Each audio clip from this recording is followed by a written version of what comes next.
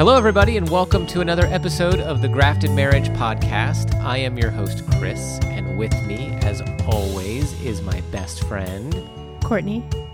Today, we are going to talk about distractions and how do you stay connected in your marriage in the midst of distractions. Yes.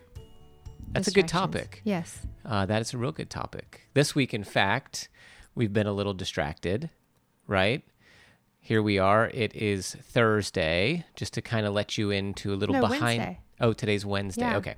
So just to be it's like a little behind the scenes peek into the Grafted Marriage Podcast. Normally, we try to record the episodes on a Monday evening, and then we try to edit on Wednesday and release on Friday. This week, we sit here, and as Courtney just said, it is currently Wednesday, and so we are behind schedule. Very distracted this week. But staying with it. That's right, because life will do that. It will distract you, and if you're not being careful and you're not being intentional, then what? Then what? Then what? What were you going to talk about? I'm distracted. Oh, I see what you did there. That's clever. Okay, so distractions.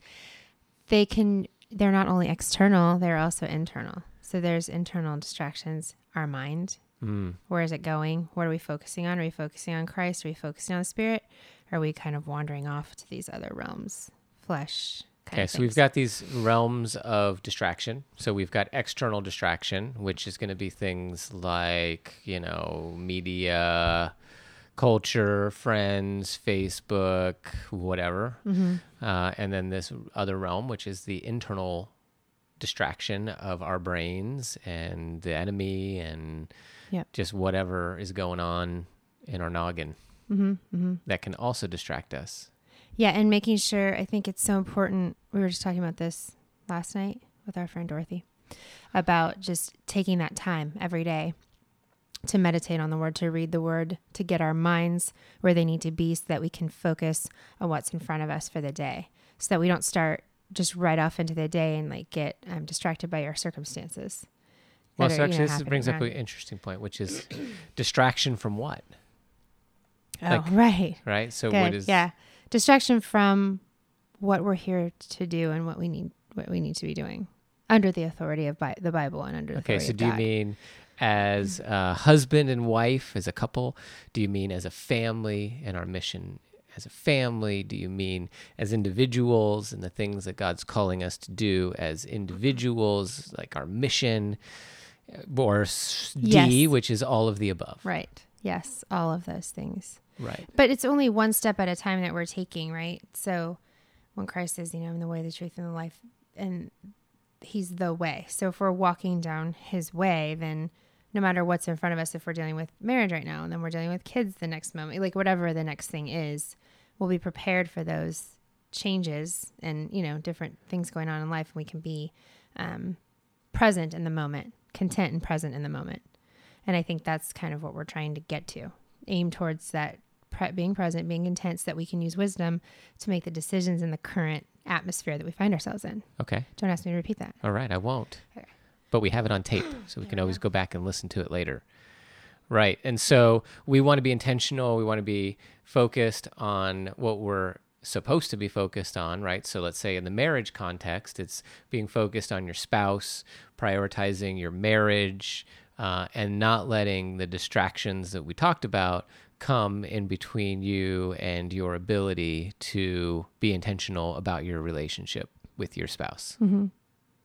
Yeah. I mean, that's super important, because how's your marriage going to thrive and, where you are today if you're not considering what you need to do to get there? And if you're not considering those things, if you're not thinking about those things, or it's hard to think about those things if you're distracted by other things that don't matter. So I think one of the first things would have to be, these are layers, right? There's many layers to this. So if we can get rid of the things, like the top layer things, what do we need to push out of our lives that isn't important, that's not working, right? And then what do we need to hold on to? Sometimes we can find ourselves just prioritizing certain things for no intentional reason. Apparent reason. Yeah, just because I just am used to it. It's a habit. It's what I do, whatever right. the Or excuse everybody is. does this Yeah. or whatever. Right. And it could be anything. And I don't want to Sure. pinpoint a thing That's fine. because it's Okay. between you and God. Ask him what it is. But I think the more we can peel those things away, and this has been an interesting thing too for us, because I've been over time, I'm like, oh, I don't feel like I'm doing enough, or all these kinds of things. Like that in itself has been a distraction from doing what I know I need to be doing, raising the kids, homeschooling the kids. I know that I've been called to do that, but I can even be distracted in the midst of doing it by thinking I'm not doing enough, or shouldn't I take this on? Shouldn't they be doing, all these different things, should all over ourselves. But that idea that, even the thought can be a distraction. You don't have to actually even be doing it, so getting our minds focused on the Lord, getting our hearts where they need to be with God, asking him to cleanse us of the things we don't need and to come into every area of our being, let him take over, let him define what he wants us to be doing. And then we don't have to be concerned with all of the other stuff because we know we're doing what we're supposed to be doing at that moment.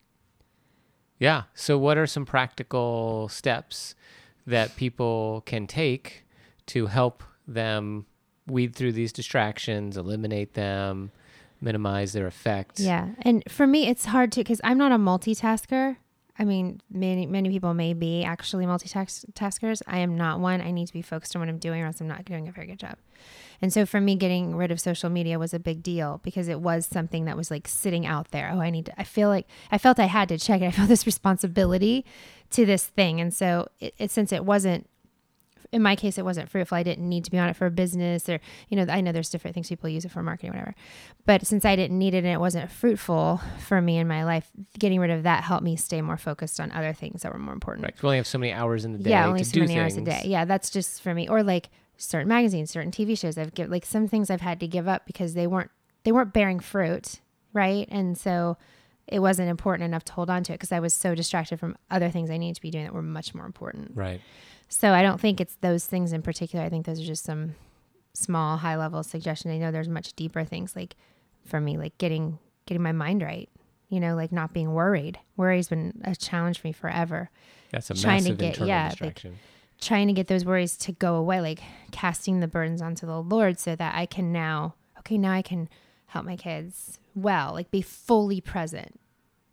Because you can't do a very good job if you're not fully present in whatever you're doing. Yeah, if you're distracted, right then. you're not going to be putting the effort in to whatever it is you're supposed to be doing, and you might as well not be doing it at all. Right, and it's a battle.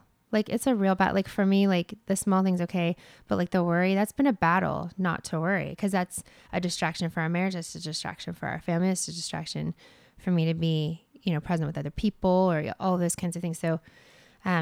Really battling through that with God, like letting him take over. I don't know if battle's the right word, but giving it over and trusting him with whatever he's put in our lives at this point and knowing that he's sovereign and we can do this one step at a time. Yeah. But not all at the same time. Yeah. Yeah, and then on the other side of this, which is how do you stay connected in the midst of all distractions? Because the more that you communicate and the more that you are connecting, with your husband or wife, then, that's going to help also, I think, to focus and move past distraction, right? So what are some practical ways that people can stay connected in their marriage? One way that I think is a good way, and we're not always great about doing this, and we need to be better at it, is going out on date nights, like having a regular, if it's every other week or if it's once a month or if it's weekly, whatever it is, a cadence that is going to be a thing, and you can go out and get time alone together. And I know people are at different phases of life with families, and I know when kids are little, it can be really expensive. Courtney and I were talking about this tonight. It can be very expensive to go out and pay for whatever it is your entertainment. Then you got to go home and write a big check to a babysitter. Maybe a family around that can help. But then even they go to bed earlier usually. So being intentional about once they're like a date asleep, night doesn't necessarily have to mean that you're going out somewhere. You can be creative and do things at home, like you said, once the kids are off to bed. But I think it's even just like the looking at each other while you're going through something. Like even if you're both working with Lots kids, of or eye just contact. like, keep that even connection. And I mean, now we have these phones like texting. And all Yeah. this So with kind of technology, stuff. it's so easy. It's a lot easier now to stay connected, right? You can quickly shoot off a, hey, I'm thinking about you, I love you text message, Right. and that doesn't require much effort, and it does create that connection, and it, Yeah, it keeps you. And then I think one thing that I really liked that I always knew I could get a hold of you if I call you twice. That's like our kind of signal that I need to talk to you right now. Yeah. So that always made me feel like there was always a line. Like if you're in a meeting and or something at work, and if it was an actual emergency and I did call twice in a row, then you would know, okay, I need to do this thing. So those were good ways that I felt like taken care of. And, if I needed something, that connection was always there, even though it wasn't talked about all of the time. It was just a decision we made that kept us, putting each other above the circumstance of, going to work to all these pieces.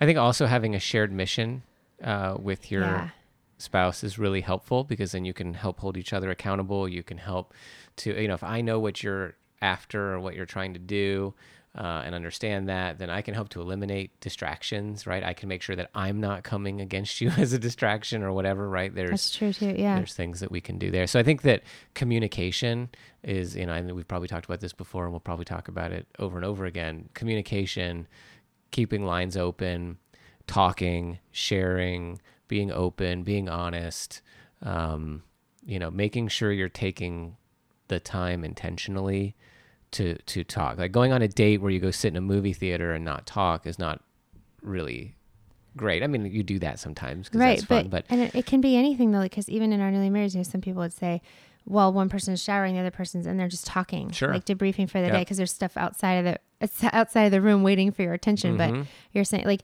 so I think it's just being creative, desiring it first. You have to desire to want to know your spouse throughout your marriage. Yep. Not like I knew them and maybe I'll know them later. Like know them today. Ask them questions, get to know what's going on, get in their business, get in their lives. Yeah. And it can be in any different way. I mean, there's so many ways we can do it. And if we say we don't have enough time, that's not true. That's just never true. Or we're busy is one of my words. Like no one's busier than anybody else. It's just choices we're making of how we're spending our time. It's choices of prioritization of our time. And we spend our time on what we want to spend our time on. Let's be honest. We do that, right? And so if we're spending it in the wrong places, like I have many times, we need to ask God again, just ask him, Lord, I am spending my time in the wrong ways. Please change that in me. Please show me and give me a desire for what you want me to have so that I'm not wasting my time on this planet. Like we don't know how much time we have. So we need to be more aware and intentional of it. Absolutely.